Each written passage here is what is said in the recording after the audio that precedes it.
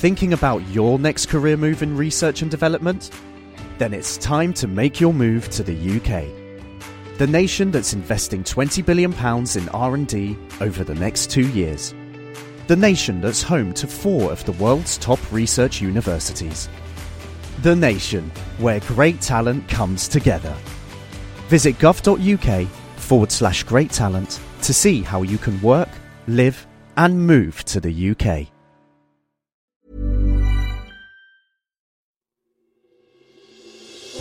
Question of the week from the Naked Scientists. Hello and welcome to Question of the Week. I'm Julia Ravey, and this week we've been looking into a Pomodoro problem from Jodie. Which has the lowest carbon footprint? A punnet of tomatoes from the supermarket, or those grown in a grow bag in my garden? Now, I'm a terrible gardener and can just about keep a houseplant alive, but somewhat controversially, tomatoes are my favourite food of all time. From cherry to heritage to tins for pasta sauce, I eat and therefore buy a lot of them.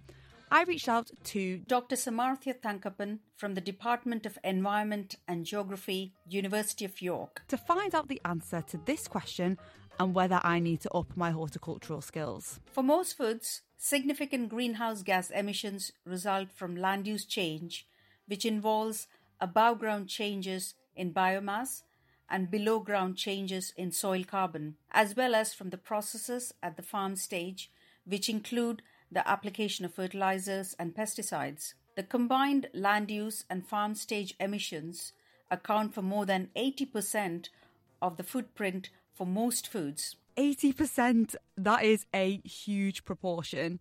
This comes down to the use of products like chemical fertiliser. Globally, millions of metric tonnes of this are used every year.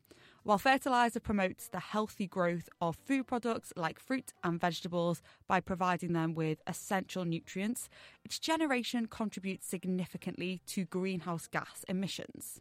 Transport, retail and packaging account for a small share of the total footprint. In the case of tomatoes, the production system or how the tomatoes are grown is important. Tomatoes like to grow in warm and sunny conditions, which in the UK are few and far between for most of the year.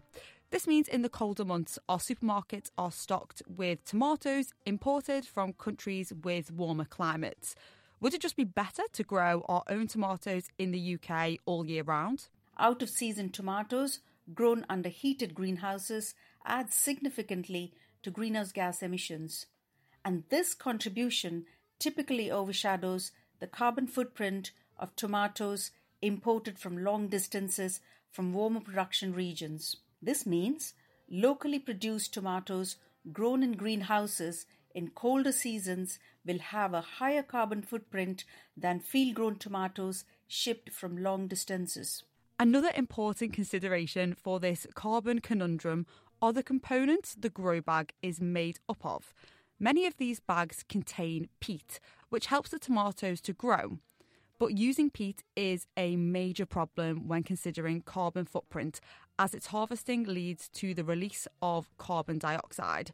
Sadly, this is an issue across the food production industry, including with commercially grown crops. So it's difficult to say if the tomatoes on our supermarket shelves were grown in more or less peaty conditions. So, with all of that information in mind, the lowest carbon footprint would be the tomatoes grown in a grow bag in your garden, assuming you have not placed the grow bag in a heated greenhouse, compared to the ones bought from the supermarket.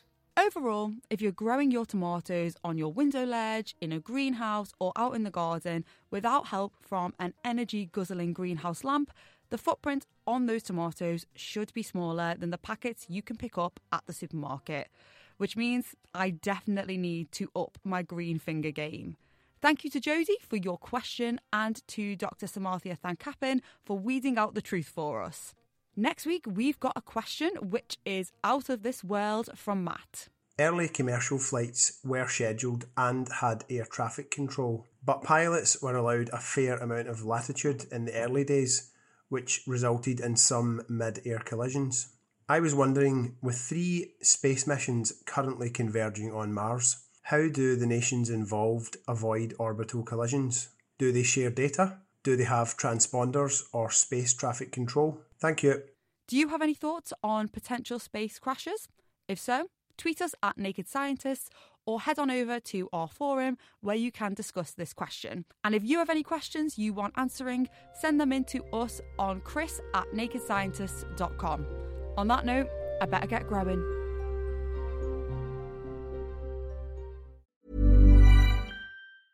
Thinking about your next career move in research and development? Then it's time to make your move to the UK. The nation that's investing £20 billion in R&D over the next 2 years. The nation that's home to 4 of the world's top research universities. The nation where great talent comes together. Visit gov.uk/great talent to see how you can work, live and move to the UK.